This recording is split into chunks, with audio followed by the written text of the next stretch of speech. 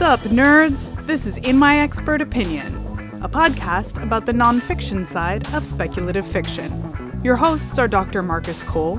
I get paid to do science. Sarah Ward. I'm a scientist in progress. And me, Abby Cole. I'm not a scientist at all. Join us as we geek out about the made-up stuff we love and the real stuff that shaped it.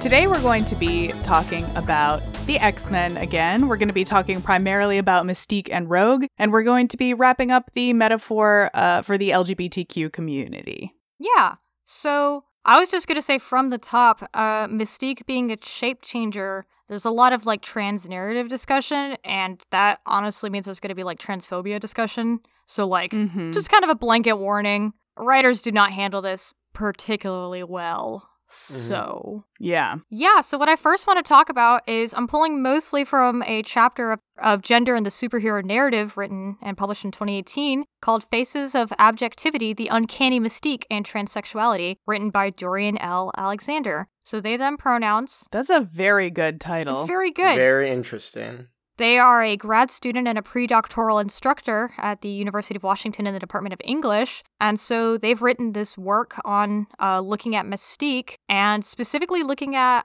how she's portrayed mostly in the comics, but also in the films, and how this can be linked to this idea of a gothic monstrosity. Oh, yes. Excellent. And how this kind of plays a role in the trans coding narratives associated with her. Dope. I don't love the idea of the monstrosity thing being sort of related to the trans thing, but I do love a good gothic monstrosity. I'll tell you that much. I will say it's mostly a criticism of the portrayal of Mystique. Got it. And how she's handled. I'm just really excited by Marvel comic lore working its way into academic spaces and really getting some interesting criticism. Oh, hell yeah. Yeah, I thought this was a really interesting article. This is what happens if you study the humanities and not science, guys. You get to talk about whatever the fuck you want. You're like, this is my dissertation. It's about Mystique. Everybody back off. Hey, you know what? I opened my dissertation with a bunch of pictures of electric-powered black superheroes, and I was like, this is the inspiration for my thesis.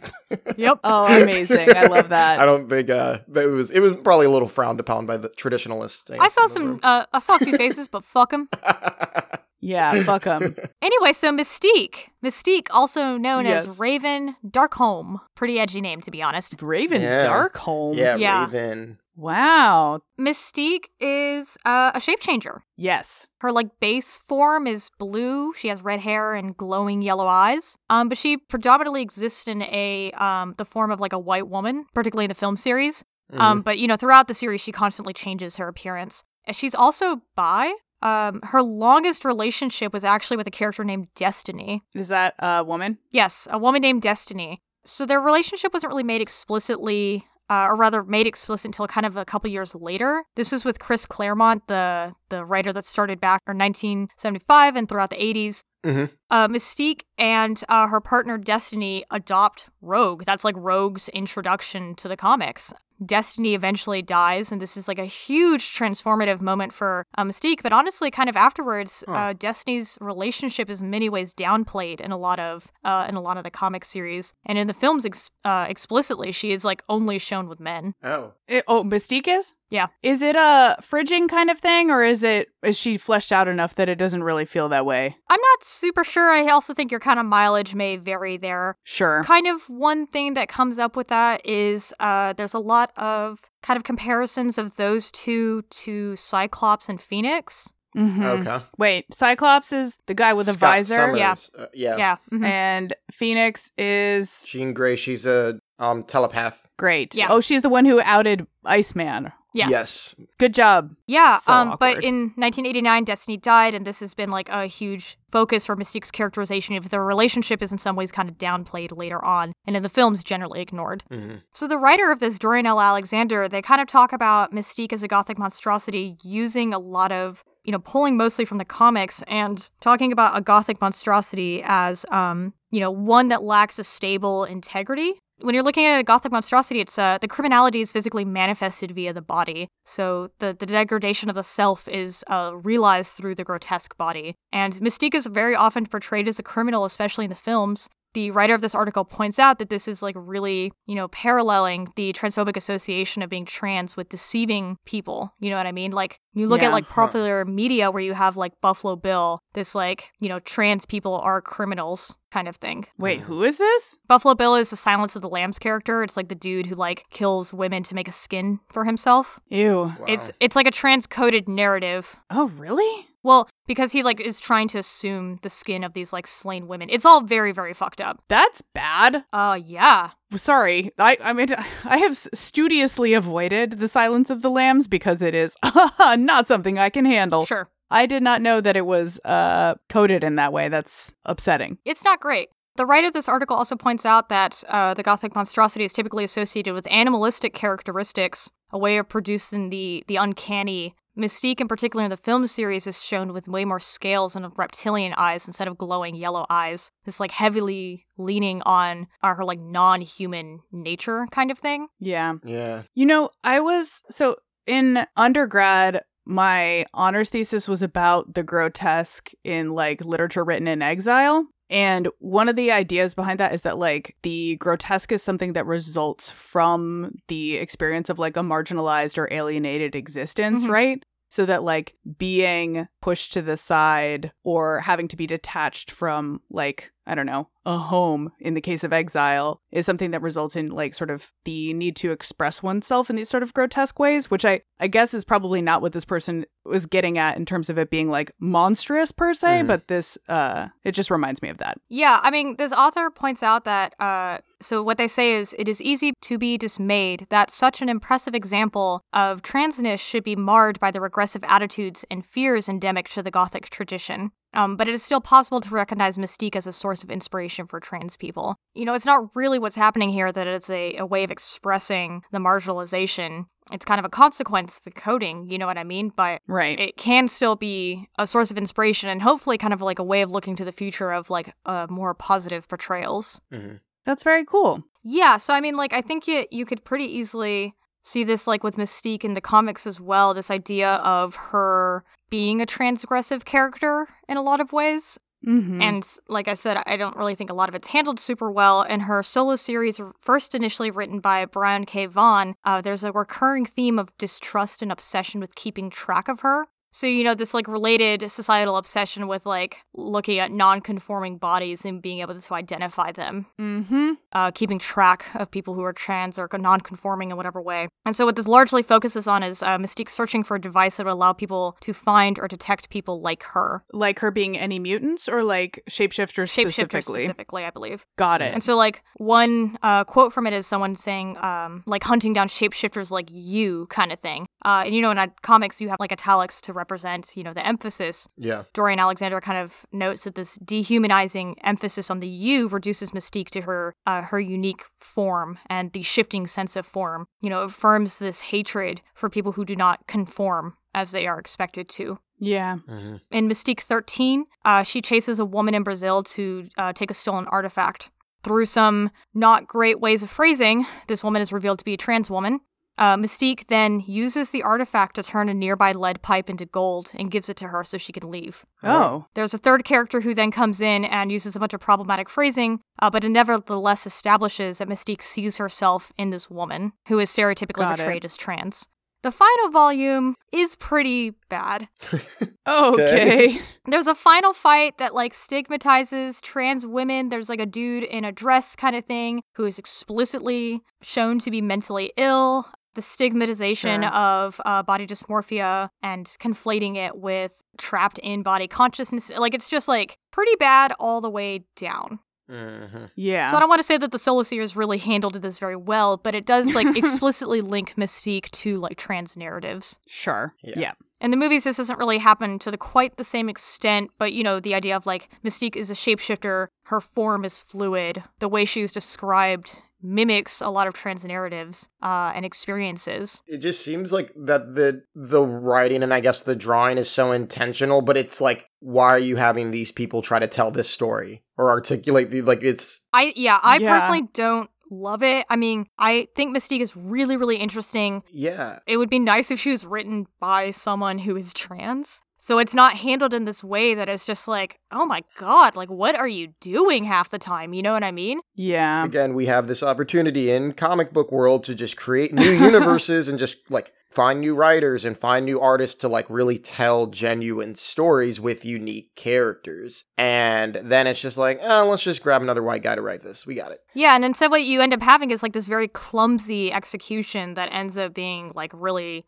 transphobic in a lot of ways. And is, in the case of the films, even more recent, that should have kind of had their shit together hypothetically, that are also like showing her as more animalistic. In the film, she particularly uses like the threat of homoeroticism against her enemies. Like turning into like a dude and flirting with a dude, and he's like visibly uncomfortable kind of thing. Like these like very like homophobic and transphobic attitudes is like a recurring issue in these films, especially in the original trilogy of them. This is going back a little bit about like writers and stuff, but I do think that what you're talking about in terms of like there not being these writers involved, I think it's mostly with the like mainstream blockbustery type of stuff. Like I feel like graphic novels in particular have become a really common way for queer writers to, I don't know, like a really common platform for queer writers, I guess. Like you have like Alison Bechdel and I think her name's Mariko Tamaki and like Tilly Walden and all this. It's become like a whole thing unto itself, which is a little more niche and a little more indie, I guess. Mm-hmm. But it has become a space where I think LGBT writers have found, I don't know, like a home for themselves. Yeah, and a way to like tell these stories. Yeah, but like having it absent from like, blockbusters is obviously an issue unto itself. Yeah. But I mean, I guess that'd be like the ultimate goal is like to like take like this very like strong and good groups of work and put them on like, I guess like a bigger scale so that everybody can like engage and hear these stories and like learn and not see just like stereotypes written out. Yeah. Yeah. The writer of this article kind of concludes that she cannot be read as trans, but she does kind of actively project the power of like being trans in terms of its ability to disrupt and dismantle like gender norms, which is obviously like great, but also, I mean, the execution leaves a lot to be desired, but it doesn't like want to, the article doesn't want to like discount how people can relate to her and how they see themselves in her and stuff like that. And there is like some power to that, but at the same time, it's like, well, don't we deserve better? Yes. Yeah, exactly. I don't remember a lot about Mystique from the movies. I haven't read any comics, so I'm just going on movies here. But I do remember this sort of like, fuck you, devil may care attitude is kind of rad. I think Mystique is like super cool. Yeah. Shape-changing is the power that I would want. By the way, if I could have a superpower, it is 100% shape-changing. She's a really dope character. Also, like in the X-Men Evolution like animated series, just one of the better characters from that cartoon. Yeah. Very fucking cool. But I think kind of a continuation of like sloppy handling, a related note, at least in terms of trans narratives and coding in particular. In Uncanny X-Men 17, this is more recent. This one is about Ran, I believe is the name. Ran? She's a mutant. She is hit on by a group of men, and when they keep pushing her, she starts to turn into her wolf form. The men are disgusted, accuse her of trying to trap, quote, normal guys. Okay, buddy. Okay. And then they murder her after she apologizes. It's explicitly like a trans panic murder. You know what I mean? Like revelation of like different like body kind of thing. And then murdering her while she's like saying words like trapping people and like, I mean, it's like very bad, right? The writer, by the way, did apologize for this. Okay. Well, I guess that's something. Yeah. But this is immediately followed by Wolverine finding her murderers and telling them to say her name when he confronts them. So you have this like wild conflation. Okay. A wild conflation of like transcoded narratives and like the response of murders of black people by police. And so it's like this like mixing and matching of these terms makes this death so performative, so unnecessary on so many levels. Just a complete wild misunderstanding of how both of these things operate. And the fact of the matter is that this character is not black and is like a cis woman. You know what I mean? Like this is like wildly out of line. This is what happens when people who have zero context try to tell these stories and create these narratives. And it's like, I think we feel like we're doing the right thing. We said the right phrase, right? I mean, the thing is that, like, I think it is fully within writers' like, rights and abilities to be able to write characters who don't match their own lived experience, right? Because otherwise, like, how the fuck is anyone going to write anything besides, like, I'm going to write a book and it's going to be all bisexual white women and it's going to be great and nobody else is going to be there. But, like, it requires a level of, like, tact, responsibility and, like, meticulousness and paying attention to the world around you and, like, taking it upon yourself to do it right and hiring diversity consultants and stuff like that, so you don't wind up with this random, like, scattershot woke bullshit. Yeah, I mean, poof, you know? Yes, poof indeed. Yeah, so I'll come back to Mystique in a second for this last article, but for the next thing, I kind of wanted to just talk about Rogue for a little bit. Cool. Mm-hmm. She's the one who has 2 colors of hair. Yeah, she has like white streaks in her hair. With skin-to-skin contact, she absorbs the very identity of those she touches, their powers, their memories, and their personalities. That's fucking rough, buddy. Yeah. It's not great. It's a really, really hard power to have, which is obviously explored a lot. She was introduced originally as a villain in Avengers Annual number 10 in 1981, adopted by Mystique and Destiny. Very early on, she absorbs the powers of Ms. Marvel and has this, like, really damaged effect because of it. She absorbs, like, too much. The longer the skin contact is, the more she absorbs. And she's, like, suffering from this, like, debilitating psychological distress because she's, like, feeling Marvel's thoughts and emotions and thinking they're her own and then realizing they're not. And, like, having this, like, really a huge amount of distress with it kind of thing. Holy crap. Wait, does she keep the powers or do they go away? I don't know, because Rogue is, like, in the, specifically the X-Men cartoon, like, she is able to fly and has super strength, and, like, I can't remember exactly how they rationalize those abilities, with her also having this ability to absorb things. So she might have, like, residual power, like, after the whole interaction. Yeah. To bring it back to D&D, maybe it's like Teleportation Circle, where if you cast it every day for a month, then it just stays. It's every day for a month, right? Am I right? A year. A year? Fuck. Yeah. All right.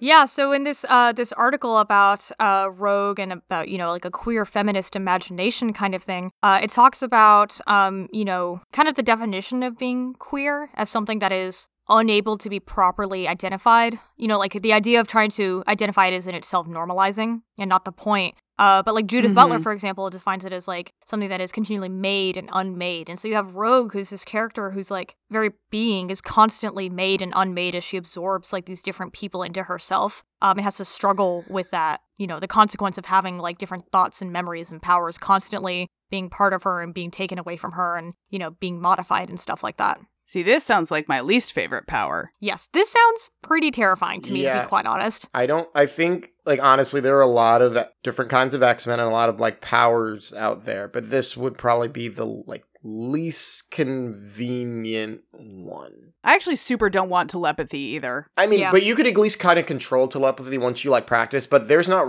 like, I don't think she I've can't seen, touch people. Yeah, like, I don't think she's ever gotten control over her powers enough to be like, I can now touch you. I think maybe in like an apocalyptic timeline where, like, she's like highest mutant level ever, like she can touch things without absorbing power, but like when we normally see Rogue in comics, cartoons, movies, like, she is unable to actually physically touch anyone without absorbing their essence. Yeah, I mean, a constant thing with her is that she's a mutant who doesn't want to be one. Yeah. Yeah. You know what I mean? And so, like... Oh, yeah, and shamed. Yeah, the cure to her mutancy is, like, allowing her to be a person that she wants to be kind of thing. And so it's this, like, personal struggle versus, you know, a more political look at the cure kind of thing and how that, how, like, a cure to mutancy can affect, you know, society at large and, like, the different attitudes towards mutants kind of thing. Like, Rogue is largely just concerned with being able to be herself. And so it's, like, a personal struggle versus a political one that is, like, very largely separated out from, like, a lot of the other X-Men who are approaching it from, like, Mystique won't die if she touches someone. You know what I mean? Like, Professor X won't die if he touches someone. He isn't at risk of losing himself. And killing the other person. I mean, Rogue, if she has extended contact with the other person, they die as she fully absorbs them and their, like, powers and stuff like that. So it's, like, you know, truly, like, kind of traumatic position to be in, right? Yeah. Did you come across anything that, like, talked about Rogue's and Nightcrawler's relationship? What? Not like a romantic one. I didn't look into it specifically, no. Just because, like, in the, I think it was the first trilogy when they kind of come up with, like, the mutant cure, and it's, like, there's clearly, like, a rift there between mutants that are, like, for the cure and mutants that aren't for the cure, and, like... I'm actually going to talk about The Last Stand next, but mostly about Mystique and not Rogue. There we go.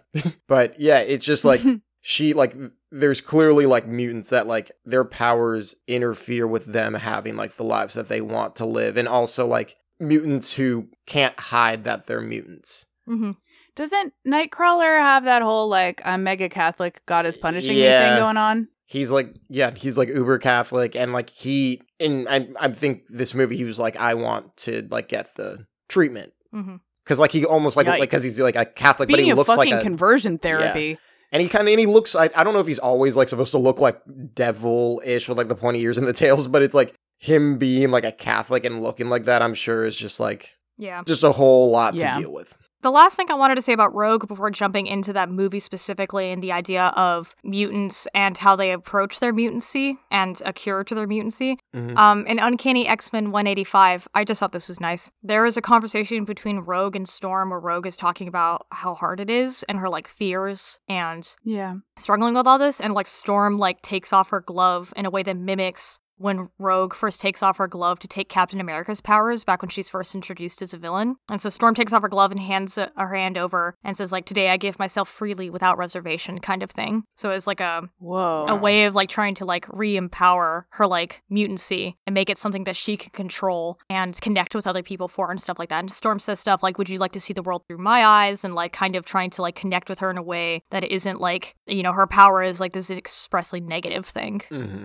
I just got fucking chills. That's awesome. That's so lovely. It's really cool. It's a very good like panel because it like shows them standing facing each other, and it's like a profile view as like Storm takes off her glove and like holds her hand out to Rogue while saying this. That's really beautiful. I feel like in maybe I'm not remember this like incorrectly either in the comics or movies or cartoons, but I feel like at some point like Rogue, people are more accepting of Rogue's ability and like I guess see it as like an asset, and I don't know if that's like a good or like a bad thing, but they'll like give them some of her power so that she can help fight, and it's not this like rejection of like avoiding her, like, oh no, she's dangerous. It's like, oh, like if we understand and try to connect with this person, it can actually help us solve these problems. Yeah, I mean, much in the same way, Rogue gets Storm's powers in this scene and then like enjoys herself, like she has like fun with these powers versus like feeling like guilty about using them or being confused about it and stuff like that. So I don't know if this was kind of like an initial, you know, like jumping off point for that kind of way of, you know, interpreting Rogue and how she like interacts with other characters. Yeah, I feel like guilt is like a big part of her character too, because like every time she touches someone, like accidentally, it just like you get their memories, and like I feel like in the cartoons, the first memory is normally of like what they see when she touches them and like being scared, and it's like, oh, yeah. I feel like sometimes kids just need to be told that it's okay. Yeah. I don't know how much of a kid she is at this point, I guess. I am really realizing as we talk about this that there is one X-Men movie that really burrowed into my brain, and I don't remember anything else. She was a kid in that one. Well, now we're going to talk about the 2006 X-Men movie, The Last Stand. Oh, yeah. And I'm pulling from an article called Professor Xavier is a Gay Traitor, an anti-simulationist framework for interpreting ideology, power, and statecraft. So I just wanted to say the title of that one. Hold on, can you repeat that, please? Professor Xavier is a Gay Traitor, an anti-assimilationist framework for interpreting ideology, power, and statecraft. Okay. That's a bold title. That's a big, juicy title. Basically, this is about the idea of, you know, being queer and being an assimilationist or a rejectionist, or particularly in reference to, like, the state. What does that mean? Like, fitting in versus being like, fuck y'all? Yeah. Got it. You know, conforming or rejecting it and saying that I don't have to conform. Got it. Which is an oversimplification, and I feel like that kind of phrasing also lends itself to being an anti-assimilationist viewpoint. But honestly, that is kind of a huge interpretation for X-Men. There was this, like, tweet I saw several years ago where someone was like, it's like, I'm not gay as in something, but queer as in Magneto was right kind of thing. Like this, like... What? It's like the framework of, yeah, we should be rejectionist. I'm queer because it's like a radical position to take, and I reject the, you know, the state and the society that expects me to conform in a certain way. That is a very rad attitude, but I would also like to take a detour to remind people that queer is still a slur in some parts of the country and world. So if somebody doesn't want to do it, don't make them. That's what I have to say about that word. Yes, that is my That's my detour. There you go. Yeah, so basically just kind of jumping into it, I'm going to talk a lot about Mystique for a while here because she's kind of like a focal point for a lot of this, I feel like. Mm-hmm. You know, Mystique passes, right, she generally adopts this, like, manifestation of standard beauty, so, like, white with, like, blonde hair, instead of taking on her natural form. You know, this article kind of touches on, you know, the idea of attracting, like, society's gaze. It is better for her, or she rather feels it is better for her to go about life while covered in this way so that she doesn't attract an unwanted gaze upon her. Yeah. Which it can also, I mean, if you're looking at the, like, trans panic thing, could also be, like, a full-on safety issue, right? I would say for most people, it's largely a safety issue. Like, the gaze just being an unwanted, objectifying, and dehumanizing thing. Yeah. So really early in the movie, Xavier's flirting with a woman. This is, by the way, when they're, like, younger. This is, like, not Sir Ian McKellen and Sir Patrick Stewart versions. This is, okay. You know, when they're, like, 20s, 30s kind of thing. For some reason, I was thinking when you're like, this is when they're younger, it's not Sir Patrick Stewart. And I was like, he was young once. And then I realized that he was once a young man. Man. Yeah, so early in the movie, Xavier's flirting with a woman, and he tells her that her two different colored eyes are a sexy mutation. Wow. And this woman says, let's reclaim the word, mutant and proud. Mystique shows up, ruins the flirtation, and basically tells Xavier, is it only for the pretty mutations or the invisible ones like yours? But if you're a freak, you better hide. Ha! Damn. Fuck so you. Basically just pointing out the discrepancy in, like, mutants with, like, invisible and, like, closeted powers versus, like, these open and out, unhideable powers kind of thing. I just can't believe she's a fucking villain. This drives me crazy. In the movie that burrowed into my brain, I remember thinking she was, like, awesome and great, and I don't remember her being a bad guy. And now she's, like, yelling at Sir Patrick Stewart. I mean, Professor Xavier. To be fair, she's right, like, though. Yeah. I know, that's what I'm saying. No, that was my point. She's fully right. This is rad. What she's saying and doing is incredible. It's one of those things where I'm having a hard time categorizing her as bad guy, is my point. See, this is my inherent issue with, like, categorizing, like, with some of this metaphor stuff, because it inherently is like, this is the bad position to take. Xavier's position of conforming and, like, aligning with the government is the good one, and I don't like that. Yeah. Yeah, because anything is more nuanced than that, right? Exactly. You can't just kind of distill it down to that. I love that. Rolling up, like, what about us freaks? Oh, yeah. Choice. So good. Some more, like, kind of conversational stuff. Basically, like I said, Mystique is kind of a focal point. Magneto says to her, you know, by the way, if I looked like you, I wouldn't change a thing. There's a scene where she's in his bed and she's in her Rebecca form, right? So, white blonde woman. And he tells her, change, like, this isn't who I want to see kind of thing. And when she changes back into her blue form, he's like, perfection, you don't have to hide. Like, it's time for you to be free. The world has tried to tame you. But by contrast, she has these conversations with Hank McCoy, or Beast, who's trying to make a cure, and he tells her, you know, even if we're accepted into society, you will never be deemed beautiful because you're blue. And he was like, wow. I will never be deemed, buddy. Like, acceptable in my Beast form kind of thing. Hey, buddy, keep your self-loathing to your fucking self, yeah. my that dude. Is such a big part of Beast. Dude, I know, it's like really bad vibes. And then he tells her, when she returns to her white blonde form, you look beautiful now. We need this cure. Oh, man. Okay. Sure. Yeah. Sure. Sure. This is this whole, because, like, I guess, like, Beast has this transformation over time where he becomes, like, more, like, he loses the self-loathing and he becomes accepting of his Beast form. But, like, for a lot of the time, Beast is just like, yeah, we mutants that look, like, messed up, we shouldn't be seen out in the world, and we need to solve this and hide ourselves, because we don't look right. It's like, not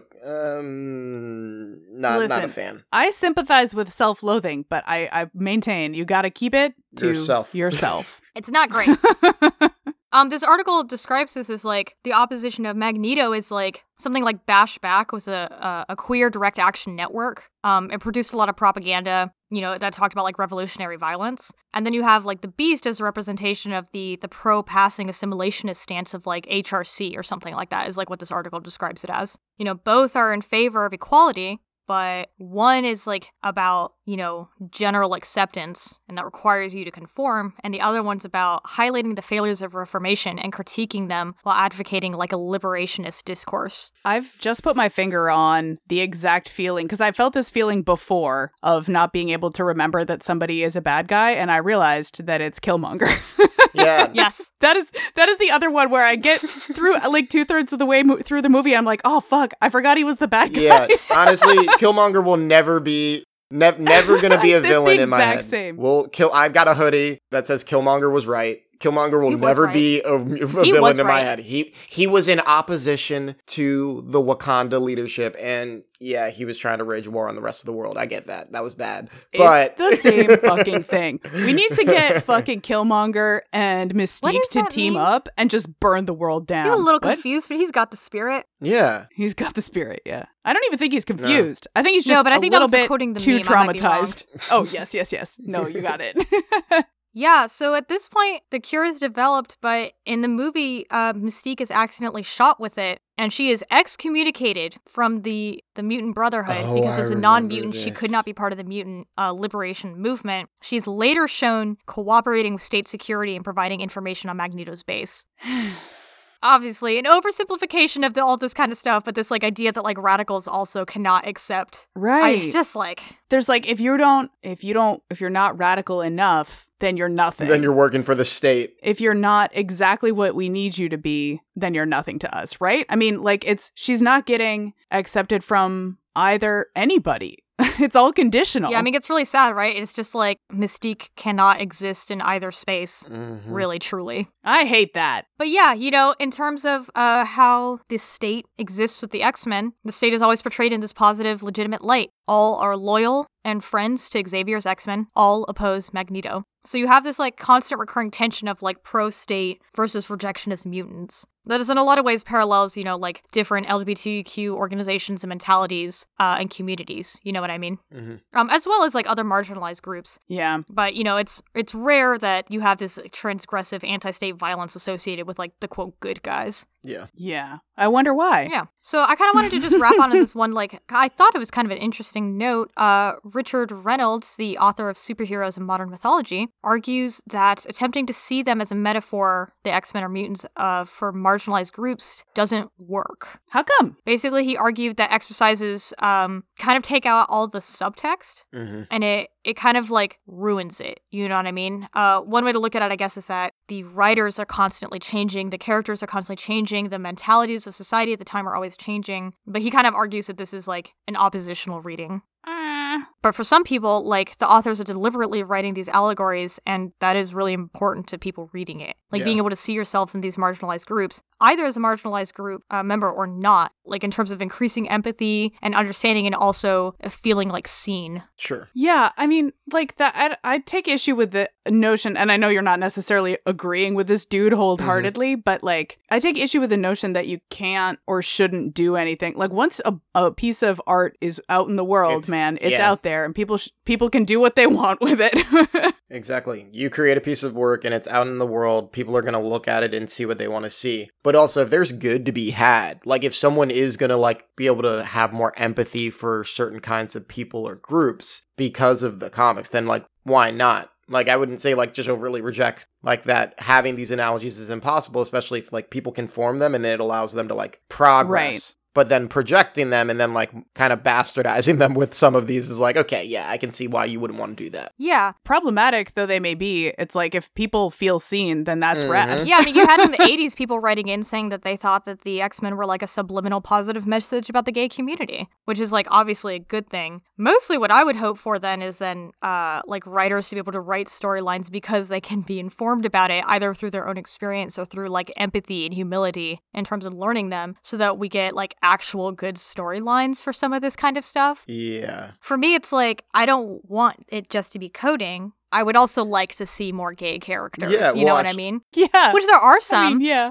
Like, you can actually have conversations in comic books about, like, the intersectionality of being a mutant and trans, or, like, a mutant and, like, gay. Like, these conversations should be had, and those stories would be interesting and good for all people. That much more depth to them. Right, exactly. So I think personally it's less of an issue of it has to be read this way or it doesn't have to be in only one or the other, so much as like, I think a lot of people do read it this way and that's very good and valid, and there's a lot of obvious problems and issues with how it's done and handled and stuff like that are executed. But also, it would be nice to have like more than just like a handful of LGBTQ people. Yeah. Also, like, it's not gonna... The other thing is, it's still lucrative. Fucking Deadpool, man. I cannot tell you how much my 7th graders would not talk about anything else when that came out for like the entire year. Deadpool this and Deadpool that. Wow. 7th? I know, I was a little surprised. But yeah, Deadpool, an absolute obsession. Going to the movies multiple times to see Deadpool. Interesting. It's a lucrative, yeah, and he's not shying away from the pegging, man. It's not a joke. Yeah, he doesn't shy away from that. Or in the second one, the constant flirtation with Colossus. Oh yeah. While soft rock ballads play in the background. Ideal. Yeah, exactly. A+. This is why the second one's better. The second one is very good. Yeah. Also, I mean, technically not an MCU thing, but as far as I know, the first of a Marvel franchise to like actually explicitly like show a gay couple. Yeah. Yeah, I think so. Oh, by the way, I know that pegging is a thing that straight people can do. I'm just saying he's just really putting it all out there is my point. Ryan Reynolds / Deadpool's putting it all out there. Yeah. And that's my expert opinion. He's putting it all out there. And the pegging. Great.